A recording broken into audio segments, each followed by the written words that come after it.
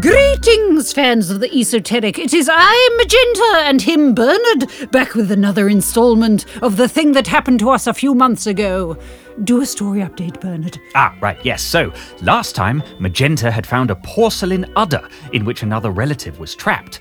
We had identified the demon who was responsible for the curse, one Glandiform, and we had ascertained that we had 2 days to save you, Magenta, from turning into a porcelain udder equivalent. Oh, very exciting. So with no preamble, because this story has taken far too long, let's jump right in. Oof.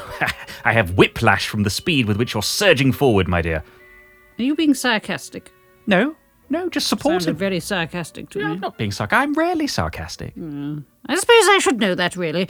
Anyway, hush, Bernard. I was surging forward and you stopped me. Oh, sorry about that. Yes, quite. Oh, is that the doorbell? Oh, bloody hell. Well, there's no sense ignoring it. All right, I'll be right back. Bernard, you can read your own diary if you like while I'm gone. Oh, right you are, darling. Yes, move ahead with the story. We must get on. We must crack on. Okay, yes, I will make that priority number 1, cracking on. We need to find this Glandiform and demand he break the curse, I said, squeezing Magenta's hand in a reassuring fashion. That's not a bad idea, murmured Maybelline, but Magenta only grimaced. I could guess what she was thinking. Though I had said we should find Glandiform, it was Magenta who would have to communicate with the demon.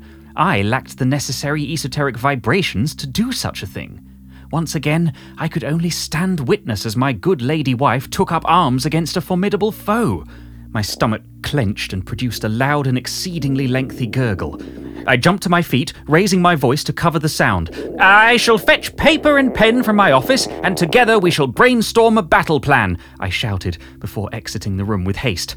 Just in time, too, for a series of nervous farts was next on the intestinal agenda. This would never do. I needed to appear strong for Magenta, to show her that I knew she would prevail and that I'd be right there behind her, poised with a moist towelette. But alas, where was her rock now? My traitorous guts were intent on broadcasting my unease, my fear, my feeble conviction. We can hear you, Bernie. Maybe shut the door, Magenta called, and I hastily did as she said, then rubbed my stomach counterclockwise until the gurgles and farts subsided. When it was too late, the damage was done. Once again, I had failed her. It's not easy being the spouse of a hero, you know. I wonder if there's a support group I could join. I'm back! Right. What part of the story did you get to, Bernie? The bit where I said, we should find the demon and make him break the curse, and then got a bit gassy. But that's barely any further than before. And I've been gone for ages. I know, but... Have you really spent 5 minutes talking about how you farted in front of Maybelline? Well, it was rather embarrassing, but I wasn't just talking about that. I also touched on my interior life, my emotional landscape. Emotional landscape? Bernard, are you feeling emotions? No, well, yes, actually, but... no, it's nothing, really. It's just... well, sometimes I... Oh, no. Who was at the door, anyway? What? Jean. Jean's at the door. Oh, you mean Jean, who might have been involved in a deadly fight with the papal assassins? Yes, that's the one. Are you changing the subject? What did Jean want, then? Well, she wanted to talk to me, but I said, I'm recording a podcast, Jean. You'll have to wait. But I couldn't just tell her to come back later. She looked exhausted, poor thing. So I said, here, come and have a lie down. And I put her in the cat's bedroom. It's the only clean part in the house. Well, we were barely through the door when she'd collapsed face down on the feline chaise longue. Dead? No, asleep. Oh. When you've got a chance, go and give Jean a moist towelette, will you? She needs one of my moist towelettes? I'm afraid so. She's in a bad way. I don't know what the problem is, but she's dressed as a nun. Is Jean a nun? Not the last time I saw her. I rather think she might have done the old club a goon over the head and steal their clothes routine. A nun goon? Oh dear, whatever is she embroiled in? Whatever it is, we shan't get involved. I'm sure Jean can handle it alone. Right, I'll take over reading duties to give the listeners a break from your fart stories. Wait, I didn't just talk about I'll skip ahead a bit in the action, I think. Yes. Here we go. It was 7 that evening when we finished with the fine details of our plan. We asked Maybelline to stay for dinner, but she wanted to try Taco Bell, and the nearest one was in Folkestone, so we bid her farewell. Once she was gone, Bernie and I ate dinner in front of the television, and once more went over everything we needed to do the following night to overturn the curse. Although I admit I was distracted by the old episode of Sharp playing. God, isn't Sean Bean marvellous? I never understood the appeal when I was younger, but now, bloody hell, what is it about that man? Maybe you should go back a bit, dear. You sort of skipped over the plan. Well, yes, but we'll be here for ages if I read every little bit. Is that the bit to skip, though? The bit about the plan? Shouldn't the listeners know what the plan is? Well, if you hadn't gone on about your farts for the whole episode, I wouldn't need to skip ahead, would I? No, we don't have time to go back. I'm sure the listeners can figure out the plan from context clues. All right. Maybe I'll go to the next exciting bit. Keep their interest, you know. How about... Yes, here we go. Right, okay. By the light of the full moon we gathered. I stood at the eastern tip of the triangle, knee-deep in ancient peaty mud. A stick of oak, studded with baby teeth, gripped in my hand. Bernard to my left, naked save for the runes daubed across his torso.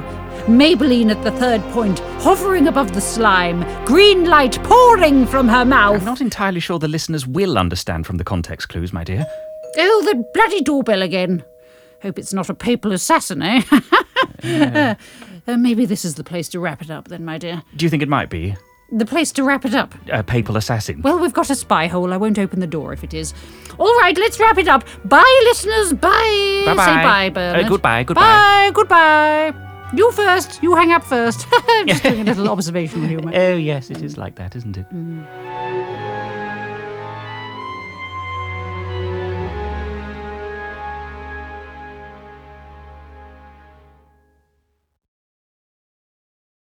The Fable and Folly Network, where fiction producers flourish.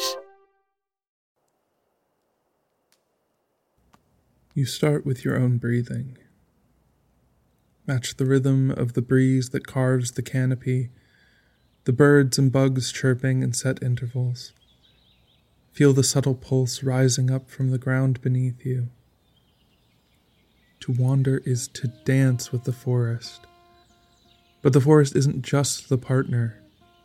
She's the music, the style. She's the rhythm. She's the set of ancient steps and movements that have been passed down from one dancer to another. She teaches you to dance the dance she invented to the music she's singing in a tonal system she thought up one night as it pleased her. You breathe, and you listen, and you wait for your place, your first step, the call to...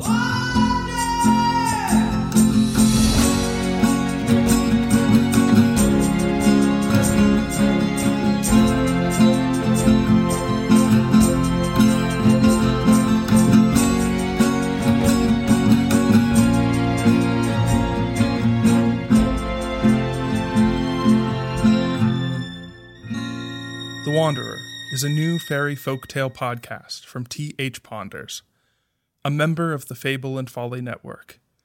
Listen to the show by searching for The Wanderer in Apple Podcasts or by visiting www.callofthewander.com.